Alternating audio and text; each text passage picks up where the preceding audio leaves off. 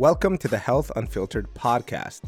I'm Dr. Rogelio Ralzola, a PhD in health, exercise, and sports science, a strength coach with over a decade of experience in personal, collegiate, and professional settings, and a sports scientist whose main goal is to use testing and data to maximize your health and performance.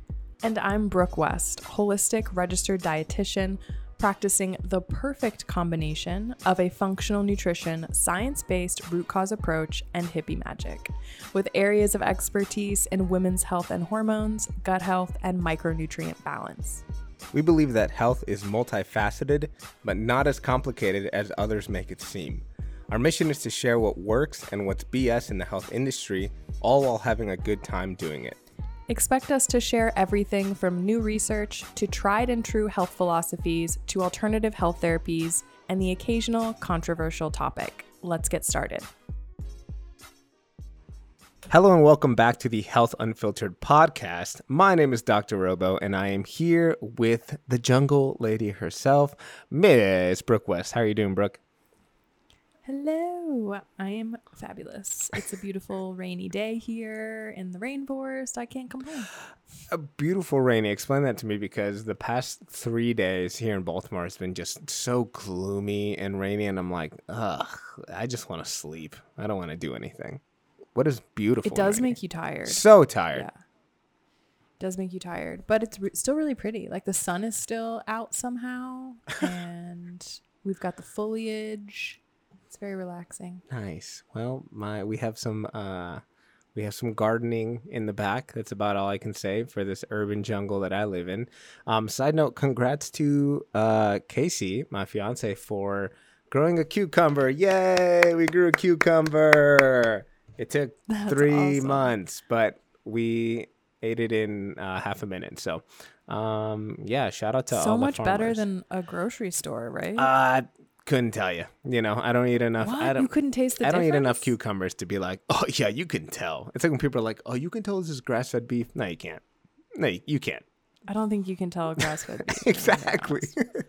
Like, but I do think with veggies, like you can totally tell. Cucumbers have so much more flavor when you grow them than like you go to a grocery store. They just taste like water to me. Yeah, but like that's what I was gonna say. It's like the difference between like water and water with like a hint of lime juice in it. It's like it's whatever. It's just a bland tasting vegetable. But You don't have a sophisticated palate. No, I don't. No, I don't. Protein shakes, chicken and rice. No, just kidding. And we have corn growing too. I say we, really her. Have corn growing and hopefully we get to have some of that soon. I don't even like corn, but I'm like, I'll eat it if, I've seen it grow into a giant thing over the past couple of months. But how do we get talking about this? Oh, the rain in Costa Rica. I think I actually hear it in the background, which is really nice. It's really comforting. Yeah, most people have metal roofs here, so it can get really loud, but yeah, it's really soothing. No worries. I always edit it in post. But we spent 25 minutes talking, catching up. I don't know if it was really just tea spilling, huh? Which, yeah, join our Patreon or our OnlyFans to hear about that. Yeah, what's new? What's happening in your world, especially in the context of West Nutrition, if anything. Yeah, behind the scenes, it's been really exciting. I've had a community now for almost a year. Wow. And I'm actually getting ready to really expand it to be a community focused on learning and connection. And I'm switching it over to a really fancy platform. And I really want to curate a space where people can come to easily plug in and learn about living a more holistically aligned life and connect with other people who are doing that and give a lot of resources because I think it can be really hard to navigate. Yeah. There's so much marketing and there's just like, is this product okay? Is this not? How do I know? So I really want to create a space all about holistic health and healing and how that continues to evolve for me and bring in guests and kind of even dive into things that I probably haven't really talked about. Like a lot of the somatic practices I do and different nervous system regulation practices. So I'm really, really excited about this behind the scenes, and it should be launching soon. Oh man, it's so exciting. Yeah, it's like I feel like you're nurturing this little children who's just getting ready to come into life and do its thing. So that's exciting. On my end, What about you? I'm revamping my website. I've been working over the past 2-3 weeks to get that settled in. Hopefully it's out soon. Yeah, just making it a lot cleaner and kind of laying the groundwork for some of the stuff that you just talked about, where it's like community, or at least like access to educational things, and just having it instead of just like blogs, right, but having it be more interactive and stuff like that.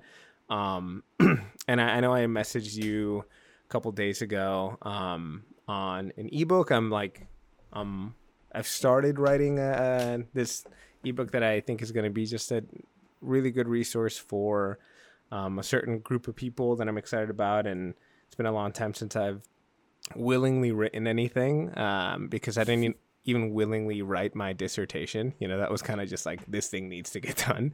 But I'm excited about that. I'm excited to talk about it more as it kind of comes into being, and really just having a resource for people. So I think it'll be cool to kind of test the waters with that and see if I have any more creative juices, or if the PhD just made me straight analytics, and just kind of ruined my ability to feel. But yeah. It took me a while, and I didn't do a PhD. I only did my master's, but it took me a while to get out of this like very academic way of thinking and speaking. Like, I'm still working on it. And when I talk to the average person and things I say, I'm like, man, I sound like a jargony fool. Like, I need to learn how to talk to a normal person. Yeah. The other day I said something about like firing synapses, and I was like, shut up, dude. Whatever, man. Like, there's this need for me to be like, no, I promise I spent 10 years in higher education and got a PhD, like, trust me. And then it's like, nobody cares. As long as I can get the messaging that I need to get across, like, I don't have to do it in a super fancy textbook way. But yeah, hopefully that gets fixed soon. I guess I'm really only like a year out, almost, really only 7 months, so it'll be some time until I'm the new version of me. Yeah, exactly. We do have a question of the week before we get into what we're talking about today. And this kind of stems from a conversation that we were having. But what are the 3 main things that you miss about living in the U.S.? Because I think a lot of times people hear Costa Rica and it's like, yeah, it's this like paradise and everything is perfect, right? But the U.S. is a first world country. I don't know if like Costa Rica like is or isn't, and there are clearly things that are different, and no place is perfect. And I was like, oh, I wonder what she misses. So this one actually came from me because I wanted to know. Yeah, it's actually really hard to live here. A lot of people will come live for like 1 to 3 months and then they leave. So I think it's just like it looks really beautiful and romantic, like on my Instagram when you see where I live, but it's actually a really, really tough life. And so a lot of people give up and leave. But truly, like it's interesting. But I love the people here, and they're pretty tough people. But I live very remotely. I'm in like a town, if we can call it a town. There's not even really like a big grocery store or anything. I'm up in the mountains, like 35, 40 minutes away from a city where there's a big grocery store and things like that. And I would say though, like the things that I miss the most are I don't know, interesting. I guess I have 4 big things. The first one is I really miss books in English. Oh. It's hard for me to find books in English. And because of the import taxes here, you can't like just ship something to yourself. There's also not the way they write addresses. You don't have like a street address. It's like, I live 300 meters north of the ice tower across the street from this other landmark. Nice. Really, seriously. So it's hard to get things shipped here. But I actually brought a whole suitcase full of books, and I'm having someone help me import another order of books from the US. So we'll see how that goes. Because I have books and I miss my books in English. What about audiobooks? Sorry to cut you off. No, I mean, I feel like I like listening to podcasts and depends on the audiobook, but I really like to have like a physical book in my hand that I can like mark up with my pen. I like a good book. Okay. Well, it's good to know. I hate sitting down and reading. So audiobooks, I'm like, I can do this. College prior did that. Yeah. After you read so many papers, you're like, I don't want to do this anymore. It's just work. It's work for me. It took me a while too to like get back into it, but I really love it. Okay. It's a fun way for me to like learn. I think. Everyone send Brooke and books. then I would say the other thing is like luxury, like fancy luxury self-care experiences. Like I'm gonna just be that girl for a minute. Like I really miss that. When I go back to the States, is when I get my hair done and highlighted and all the things, which is funny. I really miss smooth roads and reliable cars. Like, I don't know why, but like, even if I guess if you got a brand new one, you probably wouldn't have as many issues as a lot of us, but the cars, it's just like so hard on the cars to live in this weather. For sure. And it's, you're always at the mechanic, and then it's not like in the US where you go to the mechanic and you give them your car and they give it to you an hour, 2 hours later, and you get a loaner while there, so you can still live your life. Like, it's like, oh, I'm going to drop my car off and like, maybe I'll get it in a week if I'm lucky. So I better figure my shit out. Like, like that's kind of how it goes. It's just like, it's like going back in time in a lot of ways where you have to chill. Like, you cannot be a high stress, super scheduled, rigid person, or you'll literally go insane living. Which is funny because that's like what you were. I don't know if I say are still, but like when I met you up until like you left, like that was you. Type A, everything has to be this way. So it's funny to be in an environment that kind of forces you to be different or to adapt at least. Oh yeah, Costa Rica has been a big part of my healing. It's been very humbling. It's been really humbling in so many ways. Oh, could do a whole podcast about that. Yeah. And like smooth roads, right? Like I go back to the United States and I get in my truck, which I'm actually selling, which I have emotions about. Oh, no. But it's time for me to let go of a lot of those things. I don't need 2 cars and 2 homes. Sure. But when I get in my truck, which is like a Chevy off-roading truck, okay? This is not like a fancy, smooth BMW. Like, this is like an off-roading Chevy. It's like on Jurassic And I Park. Get on those roads. I get on the roads there and I'm like, I am a queen. I'm floating across these roads. like it's so funny. And then I would say like the other really big thing is I don't like coexisting with bugs, but it's just a part of your life here. Yeah. The way they do construction, a lot of it isn't super, super gap sealed. Like I live in a wooden casita where you can see through the wooden slats. Wow. So it's just normal like to coexist with bugs in the house. Yeah. And if the ants are there, you need to like get rid of whatever the ants are liking. You can't. And the property I live on, like we don't use any, we use all biodegradable, like green products. So I can't be out here with like a freaking can of off. With a red can, just no. So which I don't want to do. There's other natural things you can do, like borax actually, to like keep ants away. So I would say that's the other thing is like, once you see, I had a scorpion in my closet. I've had like a spider the size of my hand in my bedroom. My bathroom is outside too, which I don't think a lot of people know. So which is cool, right? Like you're showering and you're looking at the mountains, like you're sitting on the toilet and you literally see the most beautiful peaks in Costa Rica. Yeah. But when you go to the bathroom at night, like you also might see a spider that looks like it was a descendant of a dinosaur. Trade-offs. So, it's like, when I have diarrhea, at least I'm looking out. But even with your best poops, you're like, I might get stabbed by a scorpion here. Yeah. Are there snakes there? Because I think someone's inherent fear might be like, there's a snake that's going to come off the toilet and bite you right in the butt. Yeah. There's a lot. I've only had one incident with a snake and it was a very poisonous one. Oh, good. That was on my porch. But other than that, I've never seen snakes. in my like immediate vicinity of my house, but it's definitely common. And there's like, you have to be really careful because they're really poisonous, and you only have like maybe 60 minutes to get antivenom for some of them. And I'm like 40 minutes away from the hospital. So hey, I don't know what you are saving up for, but antivenom might be one of them. Just... So you have to be careful. And there's things like pumas that live up here.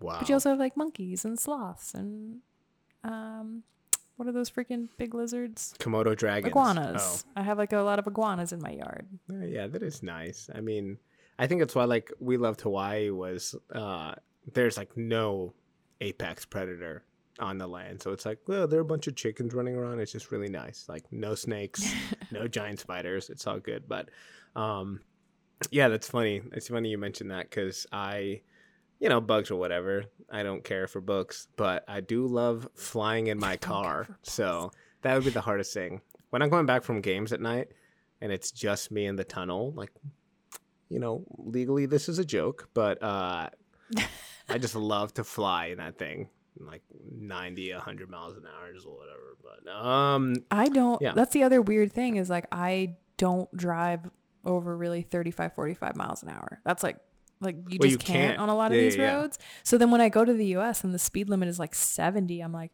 oh God, like I'm going to die. Why is everyone going so fast? And everyone's honking at you like, why are you so slow?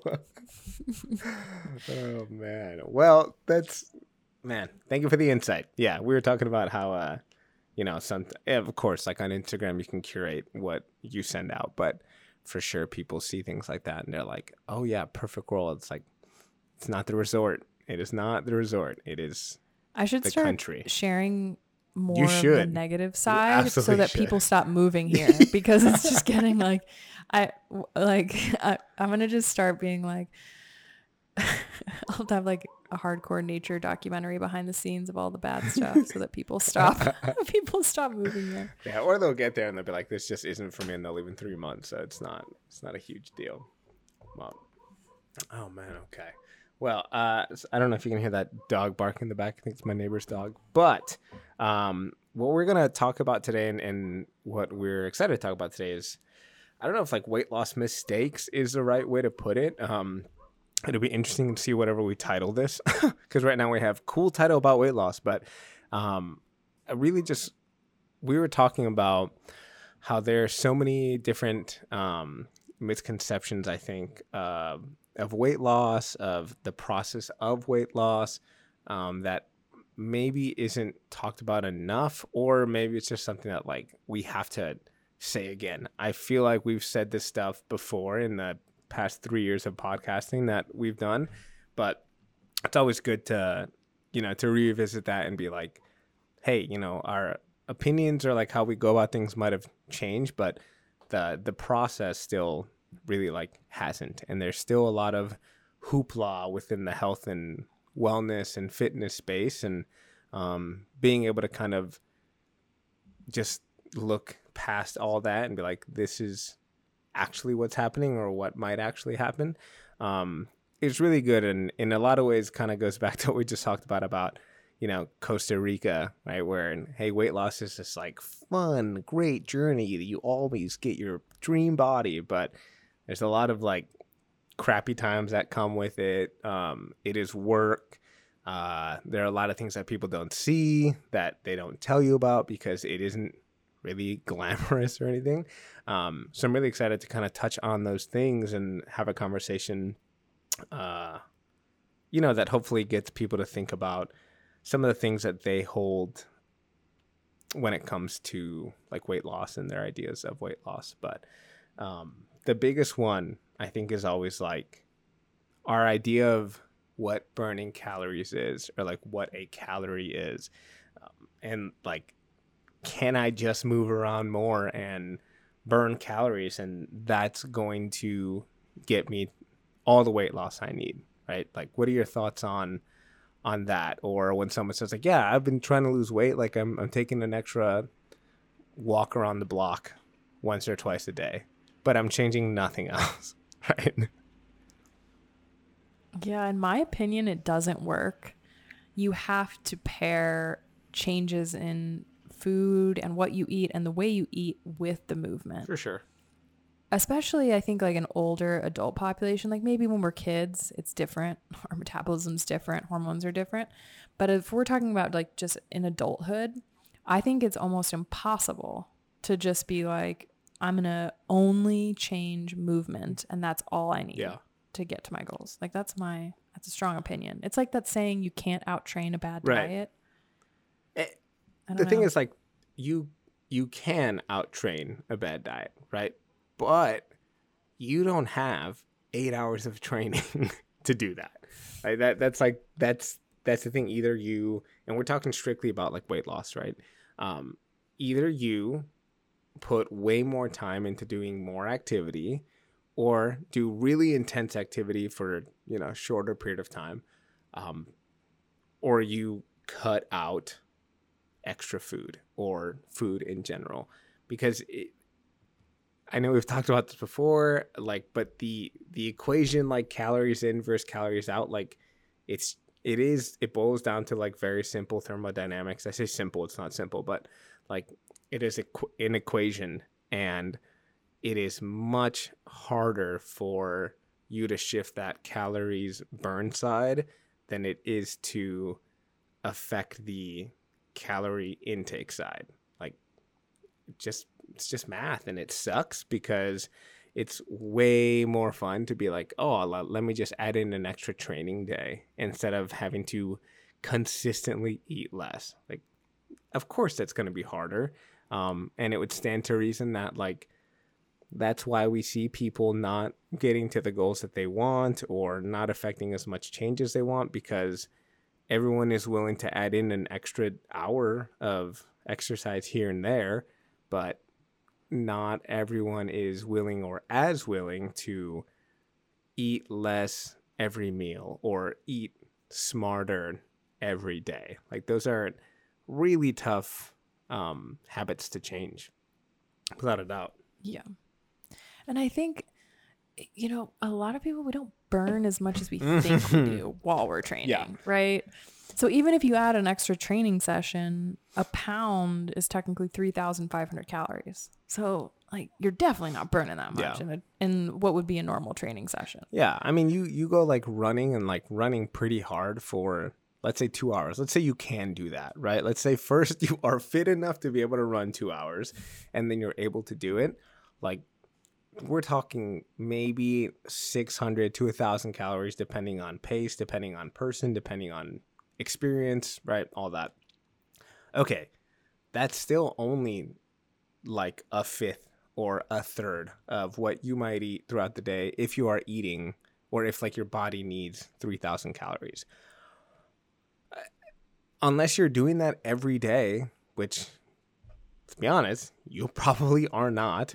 Then nor do you want to. That would be terrible for you. You're like, I'm just gonna run like a half marathon every day. And there are people that do that. There are people that have the gifts, the work ethic, the desire to do that. Awesome. There's a reason Michael Phelps was able to eat 7,000 calories a day. Good for him. He was training like a freak. He also won 1 billion gold medals.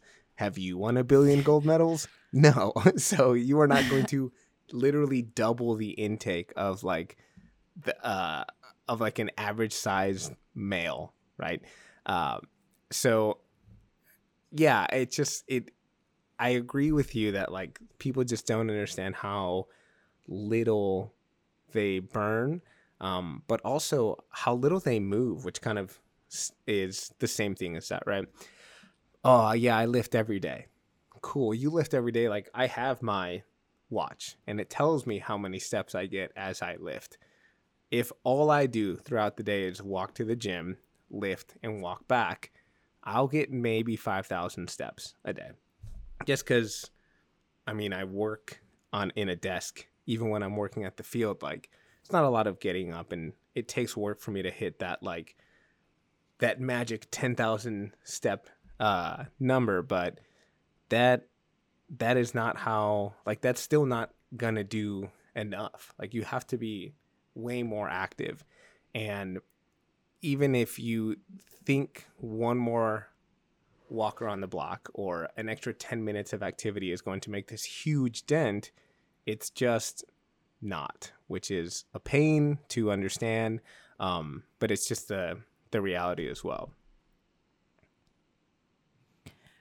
What are your feelings about like wearables and the accuracy of the calories burned that it gives you? Not at all. No. I mean, like, yeah, I don't think they're accurate at all. So if someone will be like, I burned this many, I think I need to change my macros. I'm like, I don't think you did. Right, dude. yeah. I think your watch is just giving you a number, and that's great to track patterns, but like, we're not going to use this to do, for my athletes that actually still do that, I'm like, we're not going to use this as a measure. Yeah, I think that they're really good at measuring what's happening in the moment, like the heart rate.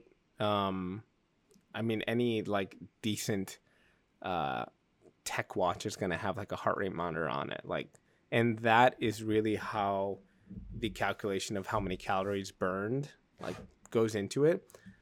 And if you have like an app like the Garmin app where you can put in your height and weight, then it becomes like a little bit more accurate. But like, oh, activity level. Oh, yeah, I'm pretty active. Are you? And then like that's just a multiplier that gets put into the formula. So it's very difficult to see when, or it's very difficult to speak to how accurate it can be.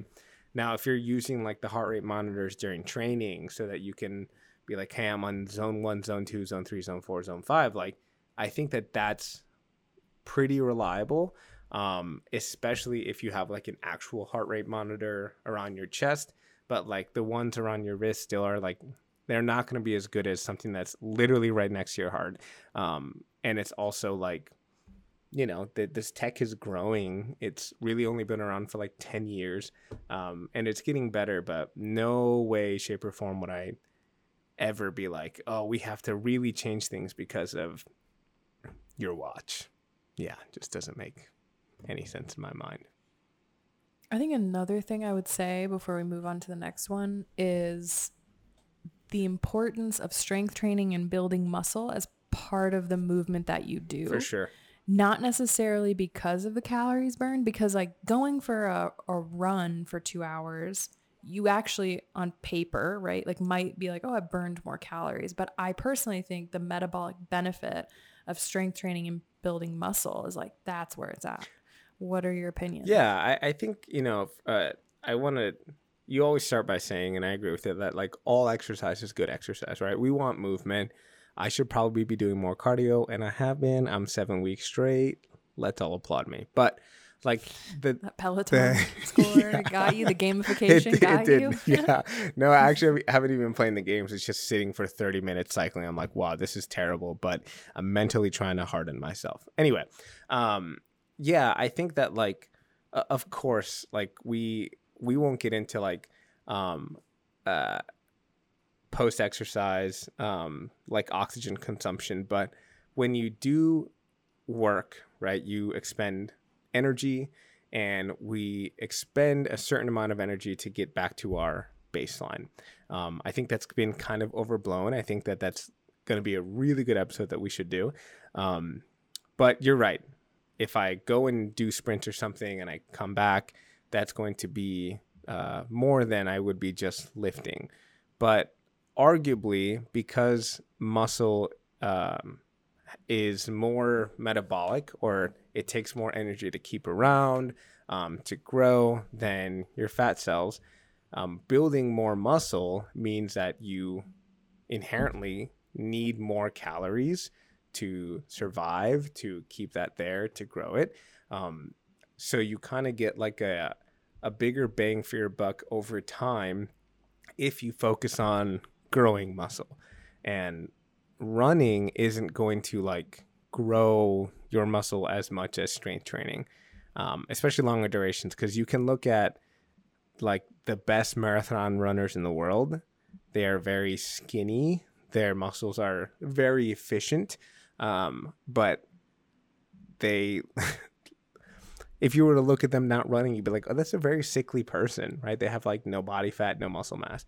And you look at a sprinter, someone who like creates high power, is very strong. Like those are generally the bodies where like, oh man, that's who I want to look like. So yeah, there's like, I think in my opinion, there's a greater payoff when you build muscle over the long term. But that doesn't mean that, you shouldn't be doing any sort of cardio either, which I know is not what you're saying, but yeah, for like the general, general population, I guess those of us that don't have really big athletic goals that are centered around like a sport or for work, or we're not competing in something, I think just being a well-rounded human means having well-rounded exercise. For sure. Yeah. I mean, it serves a really good purpose to be really strong, right? Your quality of life increases, you have more muscle, which means that you get to live longer. Like, very rarely does getting stronger negatively impact you, but that's just me being a gym rat. So yeah. I think the other thing, and this kind of goes to training, that we hear is that like, hey, well, I've been training 3-4 times a week, or I eat really well during the week, and then the weekend it's just kind of like whatever. That is like, I think what most people do, and I don't think that you fully understand how doing that can blow up all of the work that you put in during the week. And so, I think that like from the nutrition standpoint, like that's huge. And I think that's something that like people need to hear about. Yeah. When I first started working with people one-on-one, it was more for athletic performance and weight loss. And that's obviously not my focus anymore. But when I was working with people in this way, most people would opt for calories and macros being tracked. And it is easier in some ways. And I also have an intuitive way, which is the way I eat and the way I really teach most people now. There's no need to track calories and macros. We can do it other ways. But at the time, that's what we were doing. And I had some clients where I would make graphs because I wanted them to understand and see the direct correlation of what was happening. Yeah. So I would make these graphs that would show, okay, here's where you would go on a weekend trip and everything goes out the window and your weight goes back up. And it's just like, here's when you're at home and you're cooking for yourself. Here's a weekend when you went out and you drank a ton of alcohol. Yeah. Like just to show like this visual of like, this is what's happening. And I think my biggest like pet peeve, I guess, is 9 times out of 10, it really hasn't sunk in for people that you will have to change your life to get the sustain the results that you actually want. Right. Like you can't go in and say, I'm going to do the Whole30 and then I'm going to just go back to eating this other way. Yeah. Because then you're just going to go back to the way things were before. Yeah. Your body will go right back to where it was. So I think that that's like the big piece I really want to like shake people awake to, quite honestly, because so many people complain about their weight. And I'm like, I think everyone who listens to this podcast knows that I don't believe that's the most important marker of health. Yeah, absolutely. However, it is a marker of health. Sure, absolutely. So, if this is something that's really important to you and healthy for you to lose weight, then like shake awake with me. Like this is okay. Then we are going to change your life. And you're going to have to change your patterns. It can't be, I clock in on Monday, I clock out on Friday, and I'm going to go wild on the weekend. Yeah. Because the other thing I would see is people would know that and they would overeat even more than they normally would on the weekends because they think it's some kind of, I get to clock in, clock out, free for all. Yeah. So it almost made things like worse. Yeah. And it's also like, well, I already fucked up today, so I might as well do it. And then they do that every week, right? Or every weekend. And I think something that really helped me, something that's helped a lot of my clients, something that for sure helped my fighters, because with fighters, right, they had to be under a certain weight in order to compete within their weight class, was they would like randomly weigh in, right? And it's like, oh my God, I'm up 5 pounds. Like it is 2 p.m. and you have had breakfast and lunch and you haven't weighed yourself for a week. Like this number doesn't mean anything, right? Because it is just one snapshot in a day. But when you look at calories and, we're talking specifically like macronutrients and tracking that, like from a weekly budget instead of like a daily budget, it really helps to put things in perspective, because it's like, hey, if I decided I wanted to go out to eat with my girlfriend and my friends, and so I ate more on Monday, but I also know that like Tuesday, I'm probably not going to eat as much, and the rest of the week stays consistent, then it's a wash, right? Like you've evened out your weekly budget. But that's also how you get to understand why eating the extra 3 to 5,000 calories on the weekend is blowing out all of this work you did for the week. Because let's say you're like, hey, I'm going to cut out 500 calories a day for 5 days. It's 2,500 calories. But then on the weekends, I'm going to have an extra 3 to 5,000 calories. Like, doesn't matter what you're doing, you are at a net positive, so you are going to not lose weight. You may also put on weight, and like that causes you to be more restrictive during the week. Then that causes you to binge more during the weekend, and it becomes this like super vicious cycle that can like really mess you up. But yeah, so much can just be thrown away in a day or two, which is annoying, but it is, again, thermodynamics, right? Like that's just how your body kind of works. Okay, controversial opinion you might not even agree with, but I think that if you're metabolically healthy, you have a resilient nervous system, you're sleeping, right? You shouldn't have to worry about this. Like I don't want people to think like, oh man, to maintain a healthy weight, this sounds like so much work, and I have to think about, well, if I go out on Monday and this and that, like, you really actually, if you're metabolically healthy and have a resilient nervous system and you're taking care of yourself in all these other ways, this should be a non-issue, really. And you can follow your hunger cues and you move your body every day and you do these things and it's like not a problem. But I think that's where it's like, that's why it's important that this is a real lifestyle change and commitment for you, not just this shallow, like, I want to lose 5 pounds. Sure. Yeah. And I don't disagree with you. I agree with you. Because it's like, it's the same reason that most of us, like when we are active and eating well and that are like, we can stay around the same weight because it's like, oh, I don't even step on the scale. I just kind of do what I do. And every now and then I'll step on and be like, oh, I'm still the same what I was, like, cool, whatever. But, if you are trying to actively lose weight or actively gain weight, right, then the scale is a great tool to be like, all that work that we put in over the past month, like I did not put on a single pound of muscle. Maybe I need to eat more, or maybe I need to train more, and then vice versa, right? Like, man, I really tried to make these healthy changes, and not only did I not see any improvements in my sleep, sex drive, or whatever, I also didn't lose weight. Well, maybe we need to be like a bit more clinical on how we track things, but yeah, I agree with you. The work just needs to be done to get to that point, right? Like you wouldn't. Yeah, exactly. So I also think that one of the things we talked about was like, taking days off, right? Is what we talked about on the weekend for your goals and whatnot. But when it comes to exercise, like, you can and should take rest days, right? Especially if you're like going in there and really killing it.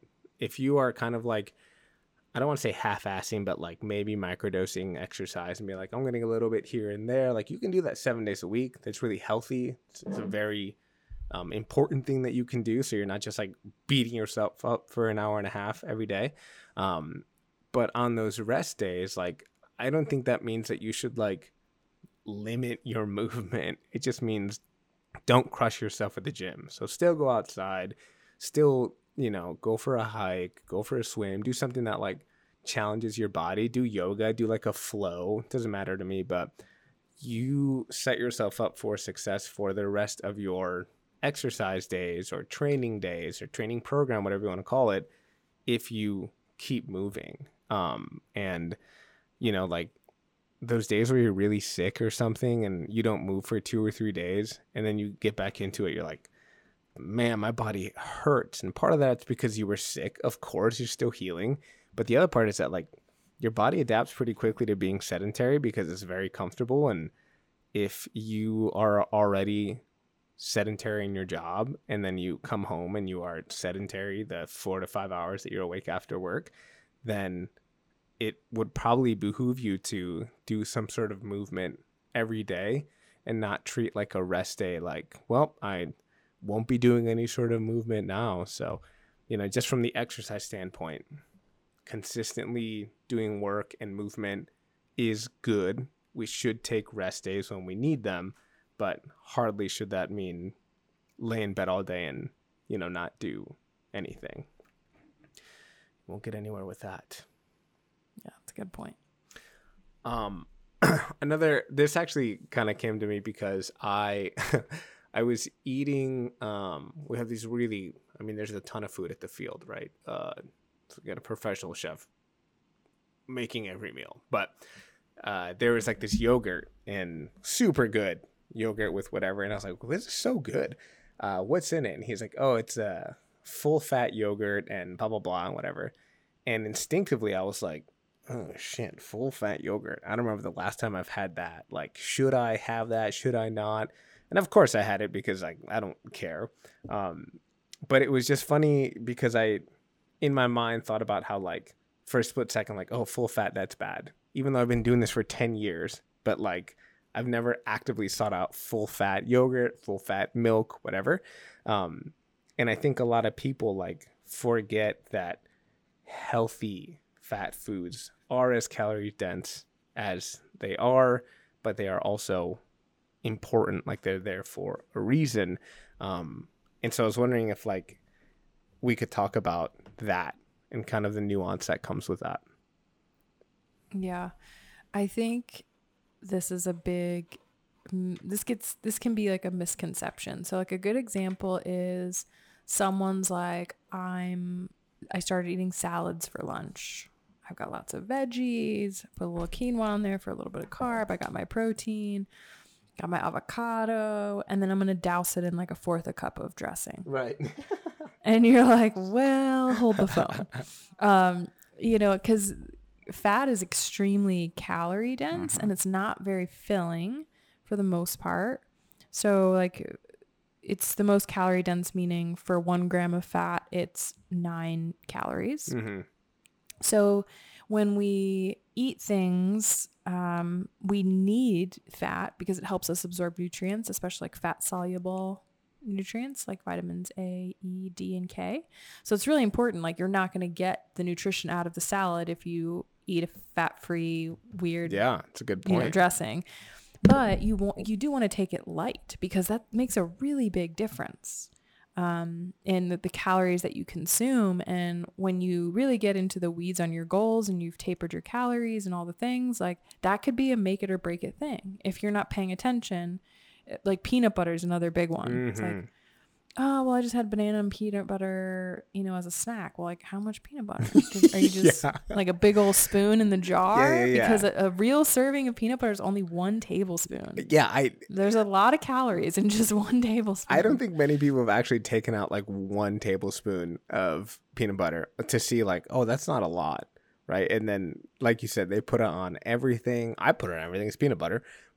Without thinking like, oh man, this scoop that looks only a bit bigger is actually twice the size and therefore 400 calories. Like, important to think about. Yeah, an important detail.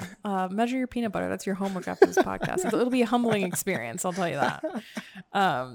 So those are just kind of like little things to keep in mind. But I mean, I'm all for, I think that a lot of the times on the information I share and like the more, I have a more intuitive way I teach people to eat. And on the list, it usually does say low fat dairy products. And the reason I do say that is because they're higher in protein and there's less fat. But there's nothing wrong with full fat dairy products. Yeah. You just need to be aware that there's higher fat content. It changes the macronutrient content. So that's kind of just my little asterisk on that. But I don't think I also don't subscribe to this whole like avoid animal fat. I think that we've been fed a lot of lies about cholesterol and no, I really do. Is that like red meats? Is it? Yeah, okay. Like red meat. People will say don't eat red meat. Yeah, they're crazy. Don't eat, so I just don't believe that. I think that we're oversimplifying very complex health issues by saying red meat causes high cholesterol. Yeah. Like I just don't subscribe. Yeah. I'm out. You lost me. Yeah. So have those things, right? Because red meat is, it does have animal fat, a good marbled steak. We're not eating those things maybe every day, but I think I think they're important part of a balanced diet. And I just think if your goal is weight loss, that might be something to consider, especially things like nut butters and salad dressings. Yeah. Yeah. And another thing that, you said when it came to like low fat food, just because it has low fat like on the label, right? Like if we're talking strictly like calories, weight loss management, does not mean that it's like lower calorie, right? Because if you can take the low fat bottle, flip it, and the normal one, I guess, and they might be the same caloric density, because if it doesn't have fat, it doesn't have flavor. How do we add in flavor? Sugars or more proteins. But most times it's like added sugars, because it's like, hey, you know what? People have to eat this stuff. We need to buy it. And I think that that's super important to realize, that like on the opposite end, like, yes, high fats are healthy. You need them, high fat foods, but they are calorie dense. The other side is low fat options are good options too, but they can also be very calorie dense. It's just that they're changing the macronutrient profile of it, which never helps. I want to clarify. I'm just talking about like low fat yogurt, cottage cheese, milk.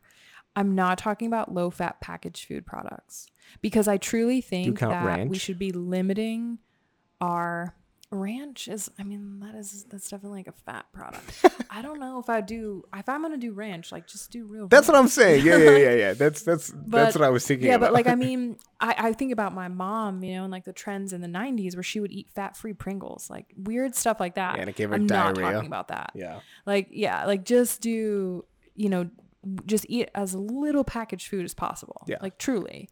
And don't fall for those, because a lot of those packaged foods, exactly like you said, it's like, it says low fat, well, they added sugar. It says low sugar, well, it's got a lot of fat. Yeah. Like there's always something. And I just think we don't get a lot from packaged foods in the way that we do when we just eat real foods, and there's so much more nutrition and benefit. So yeah, very good point. Do you consider like Chobani yogurt a packaged food, or no, because it's just yogurt? I mean, technically yogurt is a processed food. Yes. Right. Like it goes through processing, but when I say processed food, I think more about like, if you walk in a traditional grocery store, in the middle, there's like cookies and boxes and bags and chips, stuff like that. That's what I would consider to be like a processed food for context to this conversation. What about like a homemade cookie with like real butter and stuff? Is that, and I won't get into this anymore, but I am just thinking about like a homemade cookie. Like, is that still technically processed food? I mean, you baked it. I don't know. I mean, if you wanted to get into the weeds on it, but like, I think that those things aren't bad either. Yeah. But I would rather have someone make a real cookie from scratch, because usually it doesn't have a lot of the stuff they add in store-bought cookies. Also, the flavor is superior. Yeah. Like, let's just be honest. It's got real butter. But I mean, of course. Then to me, that's more of like, okay, sweets and sugar. Yeah. Because what's in the cookie batter? Usually like a cup and a half of sugar. So that's more just, we want to limit our processed sugar. Yeah, that's fair. I just like to annoy you sometimes. You have to find ways around what I say and like poke me. I'm like, she hates you if you eat food. Don't eat food ever. Become emaciated. I think kind of on the we talked about sugar, and this is like a different conversation. I think people like hear sugar and they're like, oh, it like increases inflammation, right? Like a lot of nuance to that. That's the same thing as saying like, don't eat fruits because it increases sugar, so that increases inflammation. But what are your thoughts on someone who's trying to lose weight, but they're not addressing underlying causes of inflammation and hormone imbalance, and like how that is affecting them? Because I don't know where I heard it. I doubt I made it up. But I heard someone once say that like losing weight, or they said losing weight to get healthy is hard, and it's like easier. I messed it up. It's easier to lose weight when you're healthy than it is to lose weight to get healthy. And I think that kind of speaks to what you're going to speak to. Yeah. Yeah, I would very much agree with that statement. And normally, like what this looks like in practice is someone will see results and then they hit a wall and there's only so far they can go, is usually when someone's not addressing the underlying stuff, because it is an equation, like you said, of calories in, calories out. Like you can make a difference, but the way that difference is going to feel, like that's also, Sure. like if you're not sleeping, you're chronically stressed, you're depleted in micronutrients, you've got gut health issues, that's going to hinder how much you can even do as far as committing to movement and having the energy to do these new things and take on these new practices. So from a practical perspective, it's not going to serve you. But then also from a results perspective, this is a lot of the times where I see people hit a wall and I'm like, this isn't going to get better until we can address some of these deeper layered things to start to shift how you're living your life and finding better balance. And I think that inflammation's so tricky, right? There's just so many different angles and it's not one thing. But I think with taking a holistic perspective where it's not about if it fits your macros, right? It is about sleeping 7 to 9 hours. It is about having some good stress management in place. And it is eating real foods that support your gut microbiome and making sure that you have, if you're taking high quality supplements, they should be high quality. A lot of this is off subject, but I feel like I need to say it. I don't think people understand the synergy between vitamins and minerals. And so I'll see a lot of people saying, well, I take men's 1 a day, so I think I'm good. And I'm like, hold the phone. First of all, I don't really trust that company or the sourcing or the quality. And I doubt what's on the label is actually in it, like just being honest. Okay, then the second piece is a lot of what's in it, like are synthetic forms of vitamins. So you've got ascorbic acid, you've got beta carotene, and these things will impact other levels of other minerals. Yeah. And so for instance, like if you over supplement vitamin D, which is really common because everyone's like, I don't have enough vitamin D. And so they take really high dose vitamin D. Well, it depletes your magnesium levels. Super important for like your nervous system and your adrenals and your sleep. So I think that just throwing supplements at your body is not the answer. And I would recommend trying to go about things in a much more intentional way. For most of my clients, I take them off of multivitamins and then I start them on what I call like our natural vitamin stack, which is usually beef liver capsules, cod liver oil, and a source of magnesium. And that's what you need. I don't really like the idea of a multivitamin. So that's just like one thing people might not even be thinking about. Like they might be thinking like, this is healthy, I need vitamin D. And like, you don't know, you've totally depleted your magnesium. And that's really important for how you manage stress and would impact inflammation for sure. So that's like a super in the weeds thing that I like to nerd out about. But that's why it is helpful though. If you're like, I really don't know and I haven't had success doing this on my own, like hire someone to help you. Because this is the goal, is that someone can teach you these things, get you on track, and then you can go spread your wings and fly and just live your life with a really understanding. Because I know that this is like very overwhelming if you've maybe never had experience learning about nutrition or the body or exercise before. Yeah, for sure. I heard what you said about the multivitamin, and obviously like this kind of goes back to like a quick fix or like insurance, right? Anytime, at least for the past 10 years, someone has asked like, what are the supplements that work? It's like, caffeine, creatine, maybe beta-alanine. And then there's always a caveat like, and maybe a multivitamin for insurance purposes, right? Because, people have been talking about, and I think there's some credence for a lot of different reasons, but like how our food isn't as nutrient dense. And if we are like getting cheaper type of food, then of course it's not going to be as nutrient dense, and people also aren't going outside, they're not exercising, right? There's a whole lot of things that people aren't doing to treat themselves right. So I am still very much like at a bare minimum, if you are not doing anything and maybe you're not at the right space, you can't afford it, whatever excuse or I don't know what other words to use except for excuse you have at the moment, like take a multivitamin, fine, whatever, right? Because in some ways it's better than nothing, but like you've talked about, in other ways it is not. There are a lot of athletes that I work with that will take a multivitamin and vitamin D, and I'm like, you play outside, what are you doing? Like, we make sure all the food is good. You don't need the vitamin D pills because there's like 1,000 and 5,000 IUs into it.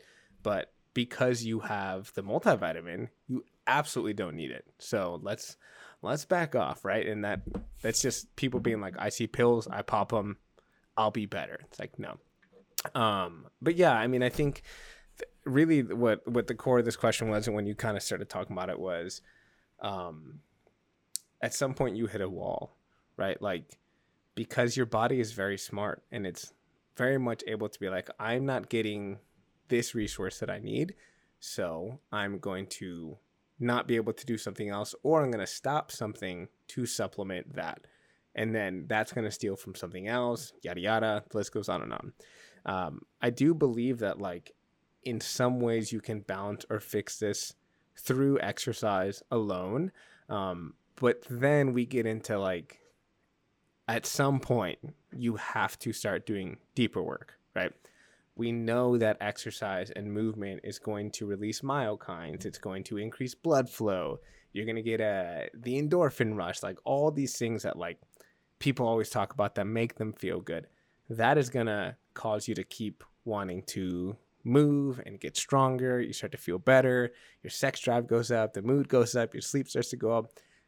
And then at some point you're like, wow, this is not hitting the way it used to.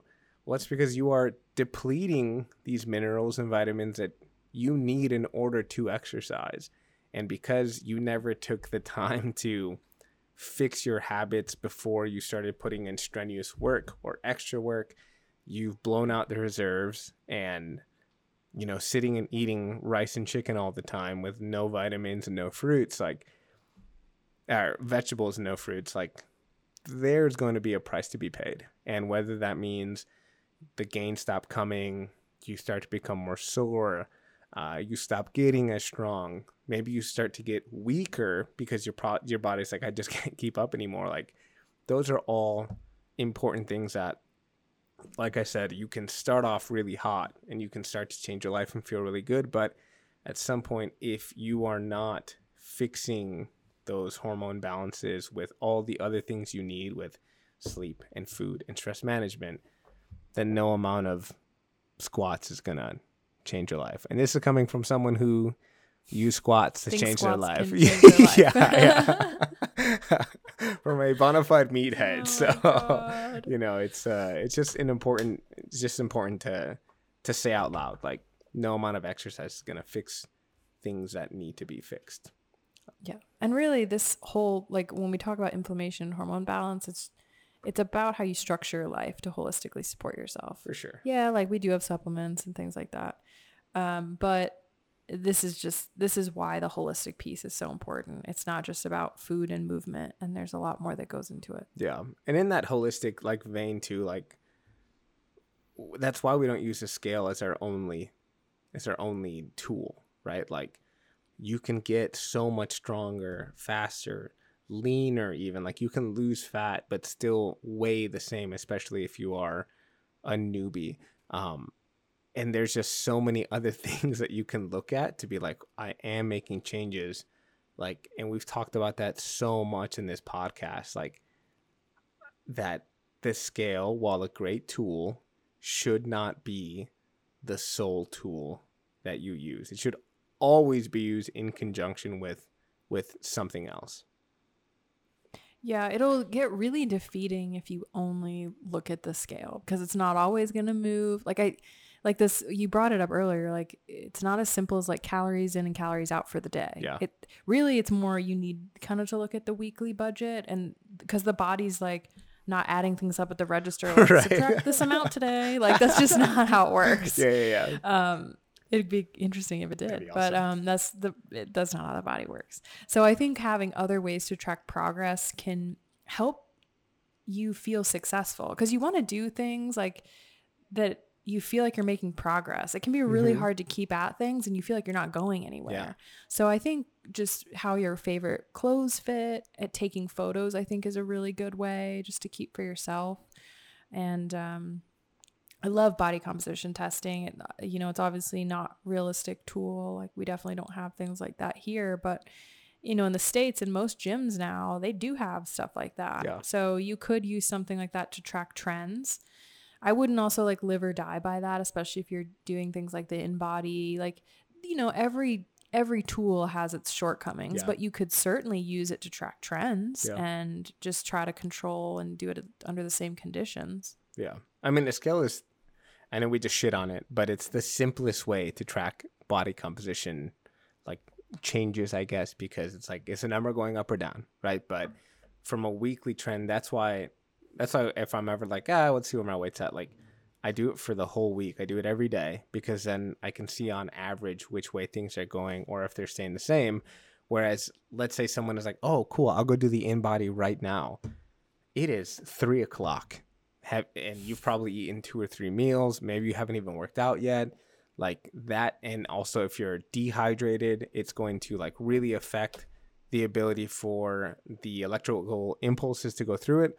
So you may be anywhere from 3 to 10% higher in your air quote body fat than you actually are. And you see that and you're like, well, I'm screwed. I don't ever want to do this again. Whereas if you have the means to, I don't know why you do an InBody every day, but you could do that and then see like, oh, like this is how I flow every morning at 8 a.m. instead of like in the morning and then at night and then whatever, because that's also going to throw it off. But yeah, I mean, nothing else to say other than like scales can be like really good friends, but then they can also be like your worst enemy, especially when people are like mentally attaching their their worth. I was just gonna like give an asterisk to that like we're not speaking to anyone who has eating disorders or like like that is not our audience. And like you're gonna have a totally different set of what's appropriate, and weight loss probably is not it. So like, if weight loss is healthy for you mentally, physically, okay, and then you can then it's like, all right, using this as a tool, but what else can I use to track? I also think tracking how you feel is important, for sure, because it shouldn't just be about mass. So you can come track whatever makes mass. you feel good. I mean, oh boy. But track how you feel working out. I love tracking workout numbers and seeing weights go up. Yeah. That I'm stronger, energy, all those different things I would track, so that you can be feeling good and celebrating all these little wins along the way while you're being patient, because slow and steady weight loss is the healthy thing to do. Yeah. I mean, did I incline dumbbell bench press 85s for a set of 6 the other day? And did I feel like a fucking man the rest of the day? Absolutely. But would I have like known that if I wasn't tracking stuff? Like, no, I would have been like, oh, have I done this before? So I agree with that. Tracking weights is by far the best. Weights and reps, because then you can kind of choose what the wins are depending on what you're doing. But and then I think finally, like, cool, I learned so much about weight loss, some of the things I should do. I actually listened, and I lost 10 pounds, or I lost whatever I thought was needed. But how many people do we know do that, and then a year later they're like, oh man, I'm back at my original weight. Let's just lose this 10 pounds again. And then that happens for the rest of their life. Like, how do we sustain that weight loss? Like, and then how do we like start to live our lives again, especially if you like crash cut something out and you're like, well, how do I reintroduce this back into my normal life? Hopefully no one's crash cutting anything. Yeah. Although I know there are. As soon as I said that, I was like, to, like, we just said not to do that. But to make weight for sport and like different things, like stuff happens. But I think that this is the biggest argument I have for, you have to be honest with yourself how committed you are to making your body feel good. That's our number one goal, right? Doesn't matter what the scale says. How committed are you to actually feeling good in your body again? Because it is about changing your lifestyle. It's about changing your habits, about how you go to sleep, how you wake up, what you do in your spare time, the food you put on your plate, the things you say yes to and you say no to, how much alcohol you drink if you drink alcohol. Like there's going to be a lot that you're going to have to really assess your values. And so I think that doing that up front and really committing to a bigger why and a bigger purpose is going to help you not only be consistent and show up for yourself and like have that discipline for yourself, but then when you get to the other side, it's not like, oh, I just reached my goal, I'm going to throw everything back out the window. Yeah. It's like, no, I actually put in the work to change who I am and how I live my life on like a fundamental level. So I think that that's really how you sustain any progress you make, whether that's gaining mass or fat loss, whatever it is. When it comes to fat loss specifically, you're tailoring and tapering down like your diet and your calories a bit.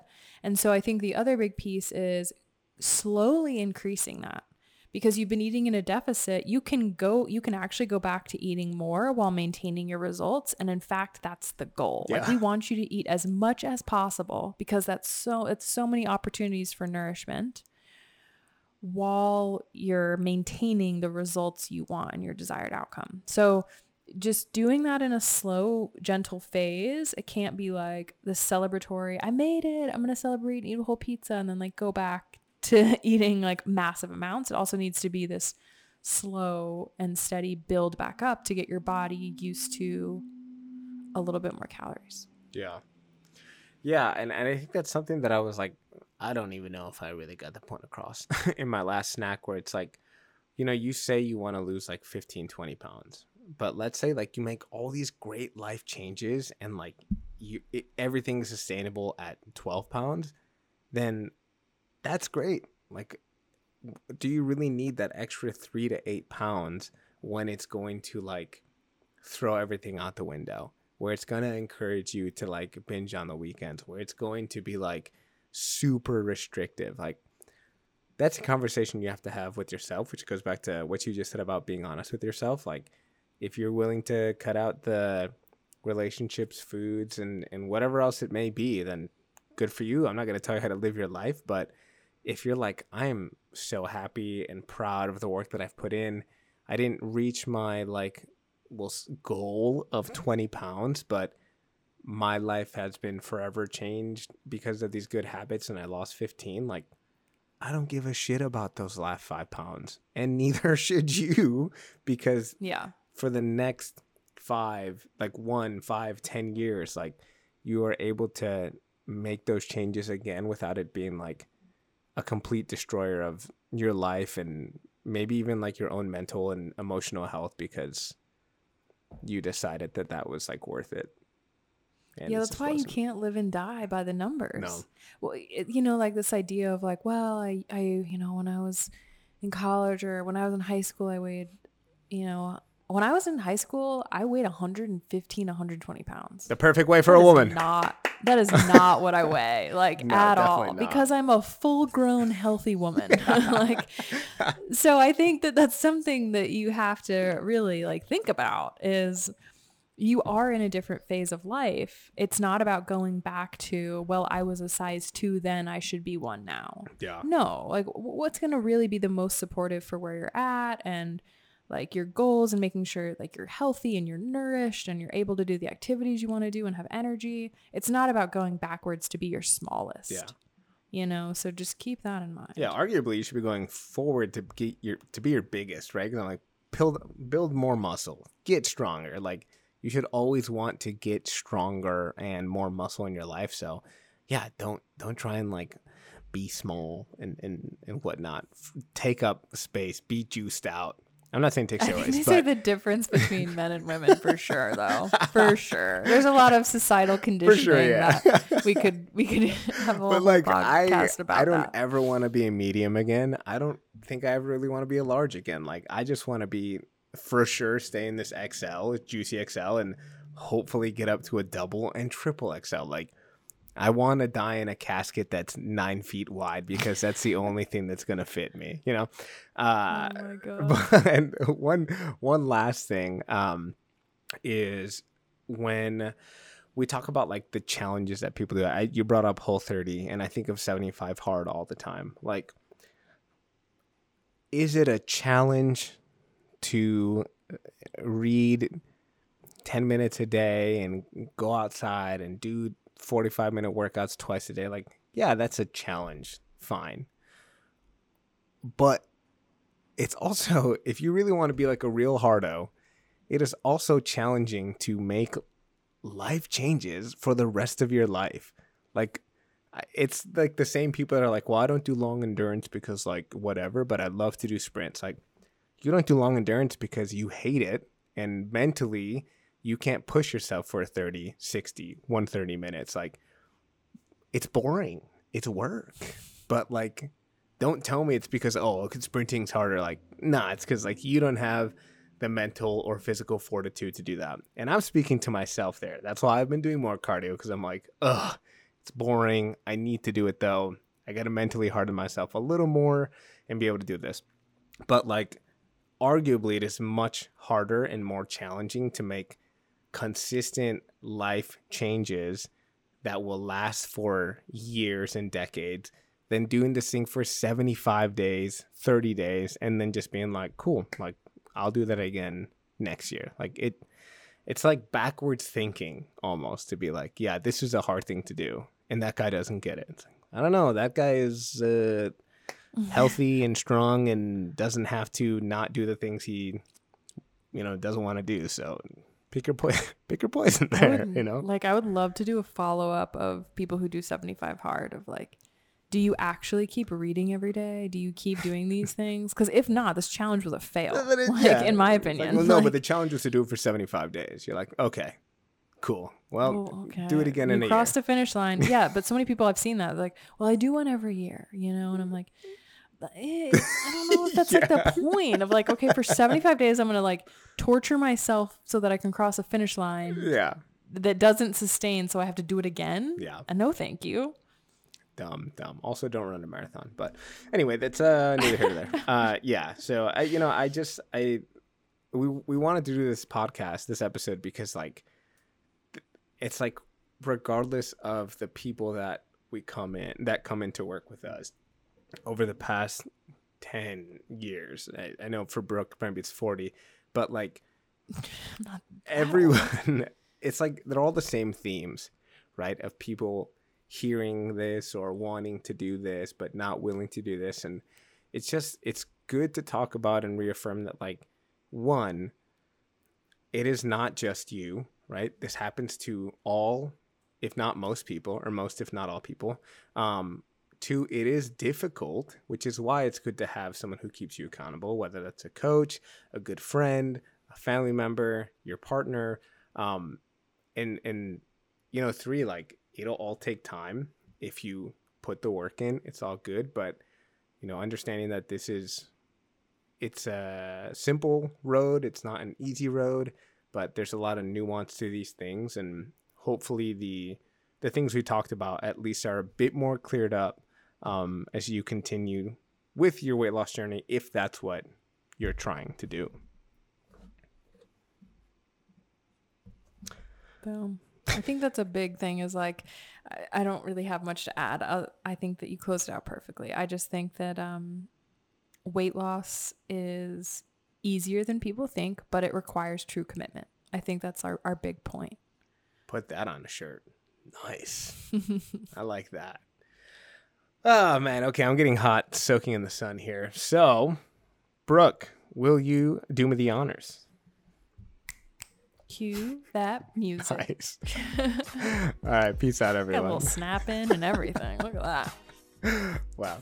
Thank you for listening to the Health Unfiltered podcast. Make sure to follow us on your favorite podcast platform, rate the podcast, and share this episode. Connect with me, Dr. Alzola, on Instagram at ROI Health. For more details on all things sports and human performance coaching, visit getroihealth.com. You can find me, Brooke West, on Instagram at westnutrition.co. For all the ways we can work together on nutrition and holistic health, visit westnutrition.co. And don't forget to send us your epic questions of the week on Instagram at healthunfilteredpod. Catch you next time.